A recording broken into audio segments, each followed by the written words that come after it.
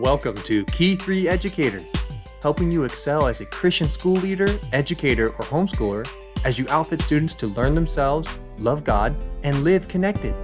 Here's your host, Stephanie Smith. Welcome back to Key 3 Educators. I am delighted today to have a guest with us, Ruth Hovsepian. She is an author, a podcaster, a speaker, and she has a story of and a message of hope, transformation, and renewal through Jesus Christ. She's the mother of 3, and today she's going to be sharing with us about a crucial topic for parents and educators that requires discernment on the part of what ages that this might be appropriate for children. So if you have little ones about, you might want to listen first to this podcast privately and then decide if it's appropriate for them. This could be a great conversation starter, especially for children that you have that you think, okay, this is something that we need to start talking about. And the reality is that where we are in the world today, and with the world literally at your fingertips, then the ages at which we need to be addressing some of these issues is younger and younger. I've asked Ruth to be a guest on this podcast because the reality is that Christian kids who are growing up in homes of genuine faith, that are active in church, that are maybe attending Christian schools or being homeschooled, everything that a parent is being able to do to try to protect them are still at significant risk for getting involved in some destructive behaviors. It's not just, quote, bad kids, and when I hate that label anyway, and it's not just kids who do not have an awareness and a real Christian faith who can get sidetracked into some destructive behaviors. We do have an enemy whose whole aim is to kill, steal, and destroy in every way he can. And he is absolutely going to target people who have made a decision to follow Christ. So Ruth is with us today. Her journey includes alcohol and sexual addictions.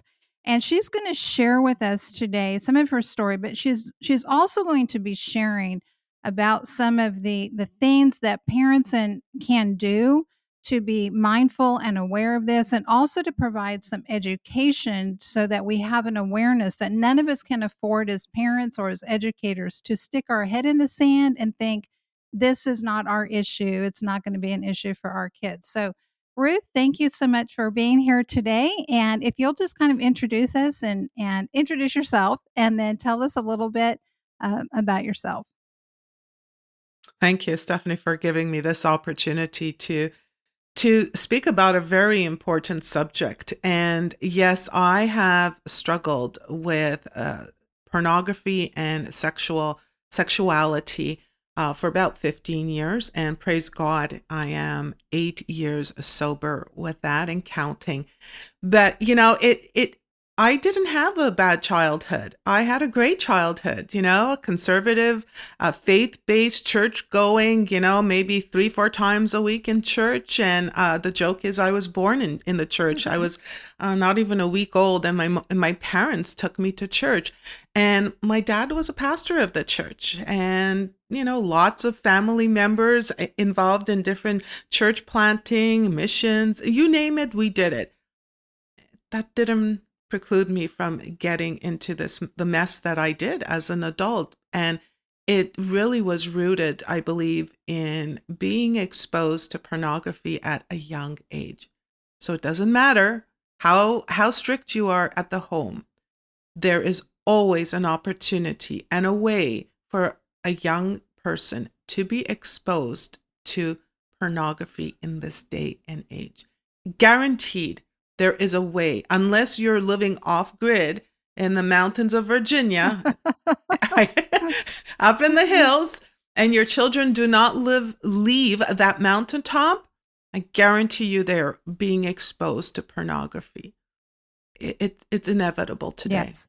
And so you were exposed to that at a young age, and I'm assuming that was something that no one in your circle knew Exactly. about, right? Yeah.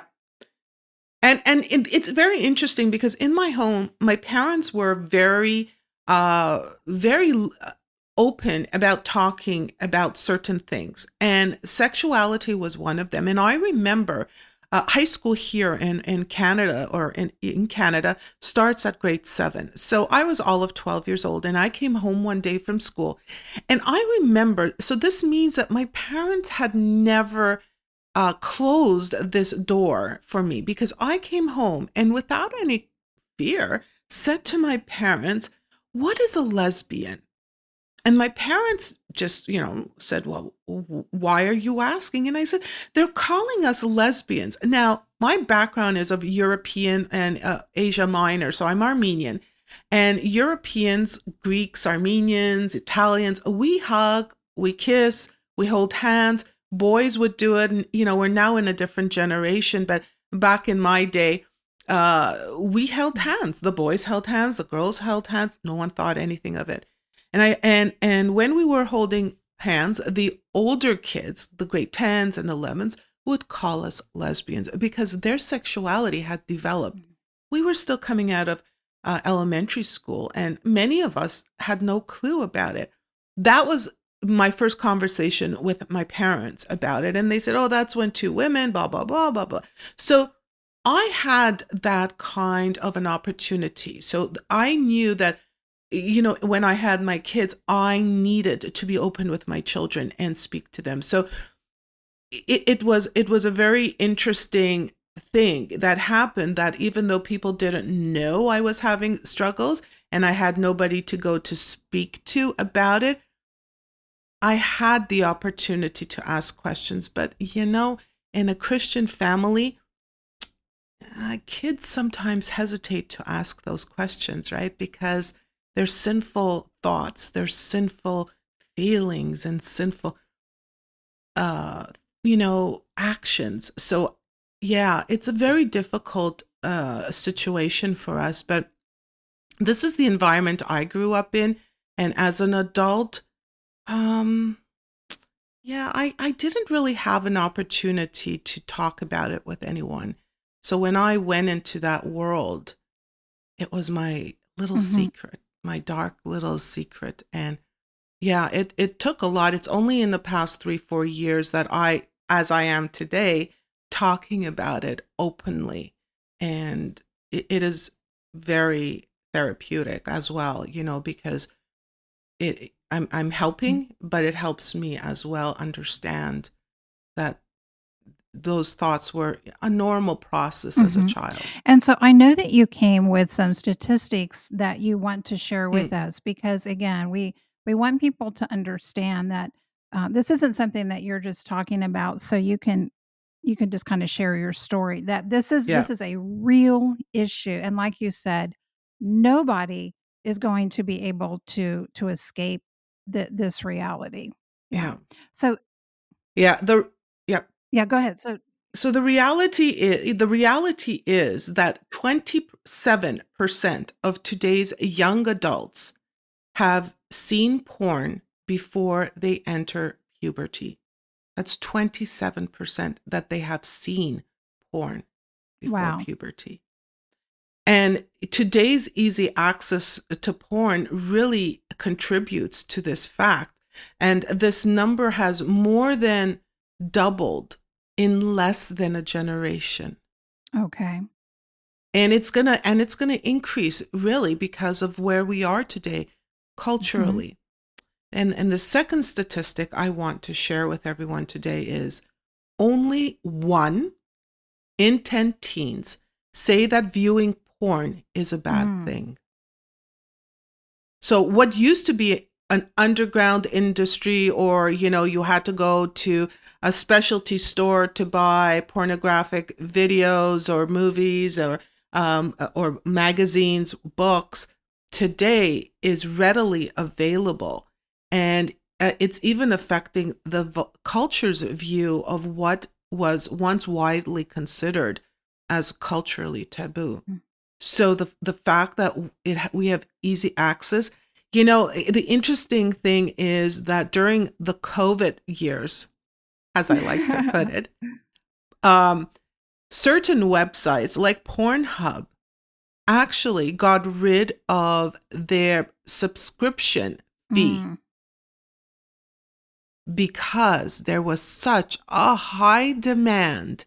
So the subscription was, taken away. So it more than, I don't even remember now the statistic, but the number of people that were viewing porn during those months is mind-boggling, Stephanie. Just unbelievable what took place during that time. And again, we're not just talking here. We want to be very, very careful that we are clear that this isn't just something that non-believers deal with. We cannot be naive about that. So, yeah. I mean, can we cover the ways that porn just warps the mind? Absolutely. Yes, please. Of children and adults, because we're talking to parents today, so we're talking about children, but this is in place for every single one of us that watches porn or reads porn. And let me just clarify something. Porn is not just video or movies. Porn can be literature. And one of the things that as Christians we need to be careful and cognizant of is what we are reading as parents. I'm old enough to remember the 50 Shades of Grey and the phenomena that took place with that. And women, I remember getting my nails done one day. These older women and women of all ages were talking about 50 Shades of Grey and how they wished their husband was like that. And I had not read it. It just was not for me because, listen, look at my background, right? I was an addict to it at one time. I would never go to it. But I will say something else with that. It starts off very innocently. And I remember as a young girl reading Harlequin romances. And, back in the day, we're talking this, the late 70s, early 80s, Harlequin was very innocent, but those innocent ones then got changed a little bit. Then they had a different series which upped the sexual activity to the point where now you're reading pornographic books, all in the name of romance novels. So we need to be careful of that as well. So looking at the 5 ways using pornography over and over damages our sexual beliefs. So harm number 1, and the first way is watching pornography will decrease your sexual satisfaction. Okay. So as a young child, when you start watching that, what happens when you then start to get into a relationship with someone and then get married? Your expectation of things have changed. And as parents, you may say, oh, it's wrong for my children to watch. It's okay for us. We're married. We're a couple. It adds spice to our marriage. I guarantee you it may add spice the first few times, but there will come a time that it will not be enough. So it trains us to desire the variety and designer sex. This is for the adults that we're talking about, okay? And it changes what sexuality is in our marriages. And are we not setting an example to our children? How do we carry ourselves? What are we watching? How are we thinking and speaking? Because if you're watching pornography, how do you, in a good conscious way, go to your children and say, don't watch pornography? Isn't that hypocritical? Mm-hmm. So studies are showing that the more people expose themselves even to soft porn, the less satisfied they are with their physical appearance of their significant other and of themselves as well. So as a young child who is introduced to pornography, what is the issue with these girls? Why do we suddenly see girls being unsatisfied with their appearance and the way that they look? It's because they're comparing themselves to these naked women, and they see every line and whatever, and they need to look like that. So that's one way. And point 2 or harm 2 is watching porn disconnects us from real relationships. That means our children don't know how to build a real relationship, whether it's a friendship or whether it's a relationship that will lead to marriage. So it trains us to detach ourselves emotionally. And I can attest to this because the more my addiction progressed, the more I was detached from all of this. I became very cold-hearted. I was discarding partners, so to speak.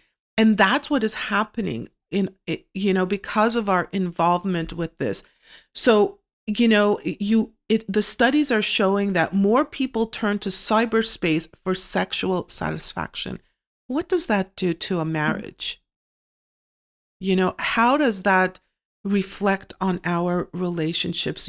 Our committed relationship, a committed relationship is what gives us the true experience of intimacy. So as parents, we need to remember this. Harm 3 is watching porn lowers our view of women. This is something that we really need to look at because it trains us to see women as sexual commodities. And now I believe it's doing the same for men as well. So women are looking at men because we're now in that culture and frame of thought that women are equal to men. So women should have as many partners as they want. So what we're telling our children is, yeah, you have sex with them and you move on and you go on to your next partner. But people, we are created in God's image. So how can we look at men and women as sexual commodities? And please understand, even Christian married couples are known to watch pornography because they think there's nothing wrong with it. But there is something wrong with it. Those two people are 99.9% guaranteed are not married. They're not a sexual couple. And even then, sexual intimacy is not to be shared with others. So that is, something that we really need to watch out.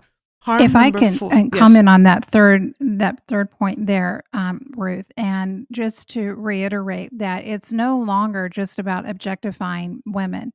So I have sons that are in the young adult, age category, and one who is single. And so I've heard back from him as well as my other sons that there is very much a mindset that says basically men have been using us for so long. It's our turn now. And so we're going to use them.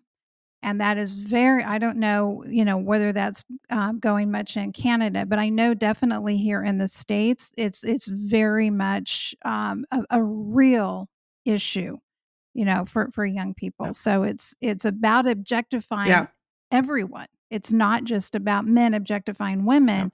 It's also about women objectifying and being intentional about preying on men.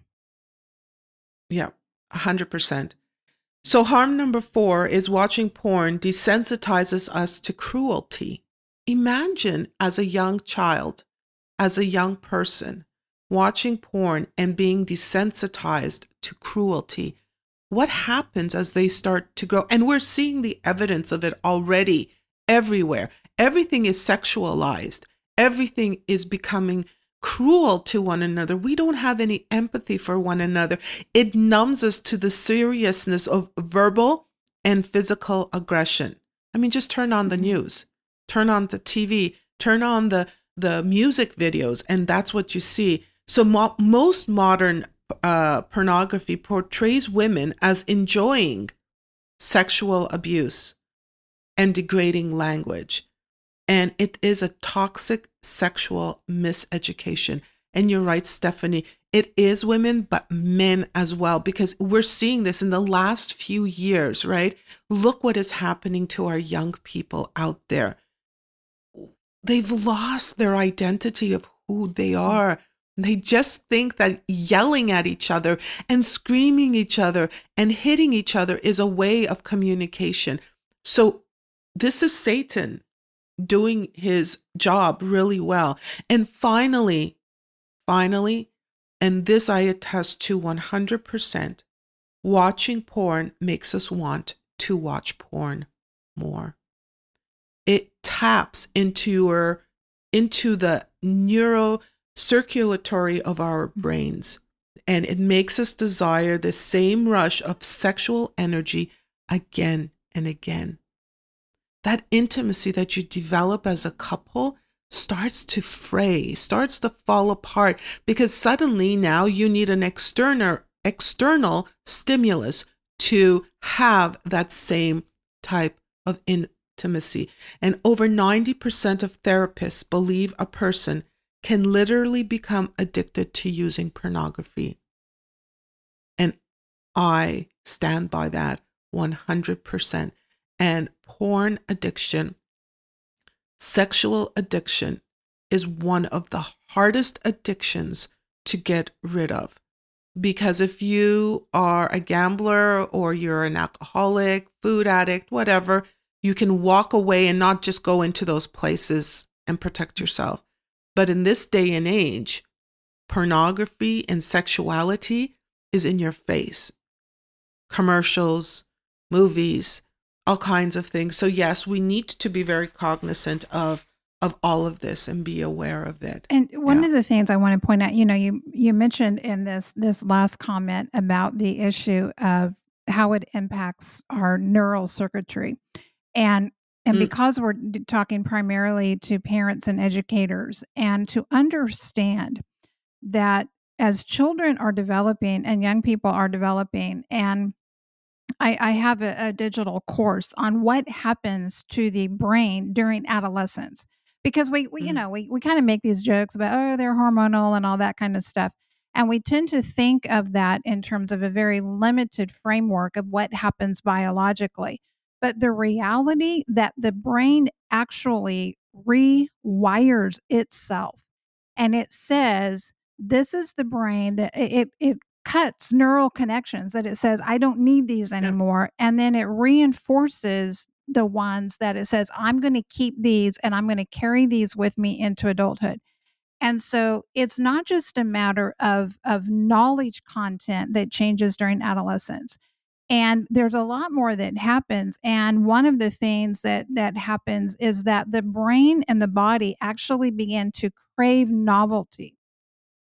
The taste during adolescence actually changes. So a 15-year-old can eat the same candy bar as a 28-year-old, and literally their taste buds will experience it differently. It's a far more intense sweetness to a 15-year-old than it is to a 28-year-old. And that's one of the reasons why so many of the times we can remember things from our adolescence, which isn't just the teen years. That's roughly, give or take, depending on the individual, between 12 and 24 years of age. We can remember so much of the music and the clothing and different things because it really truly imprints in our brain in a powerful way. And so we enter and exit adolescence with a different brain. We exit different than what we do and begin with. And we carry that brain with us into adulthood. So at any point in time, exposure to, and whether it's porn, whether it's substance abuse, is going to have an impact on us. But when our young people and our children are exposed to it, it can literally become part of the rewiring of their brain in a way that is incredibly powerful. So this is definitely an issue. No parent can just they can't just stick their head in the sand about and think, oh, well, it's not my kid because we've talked about this. We are going to stop here, and we will finish our interview with Ruth Hovsepian in the next episode.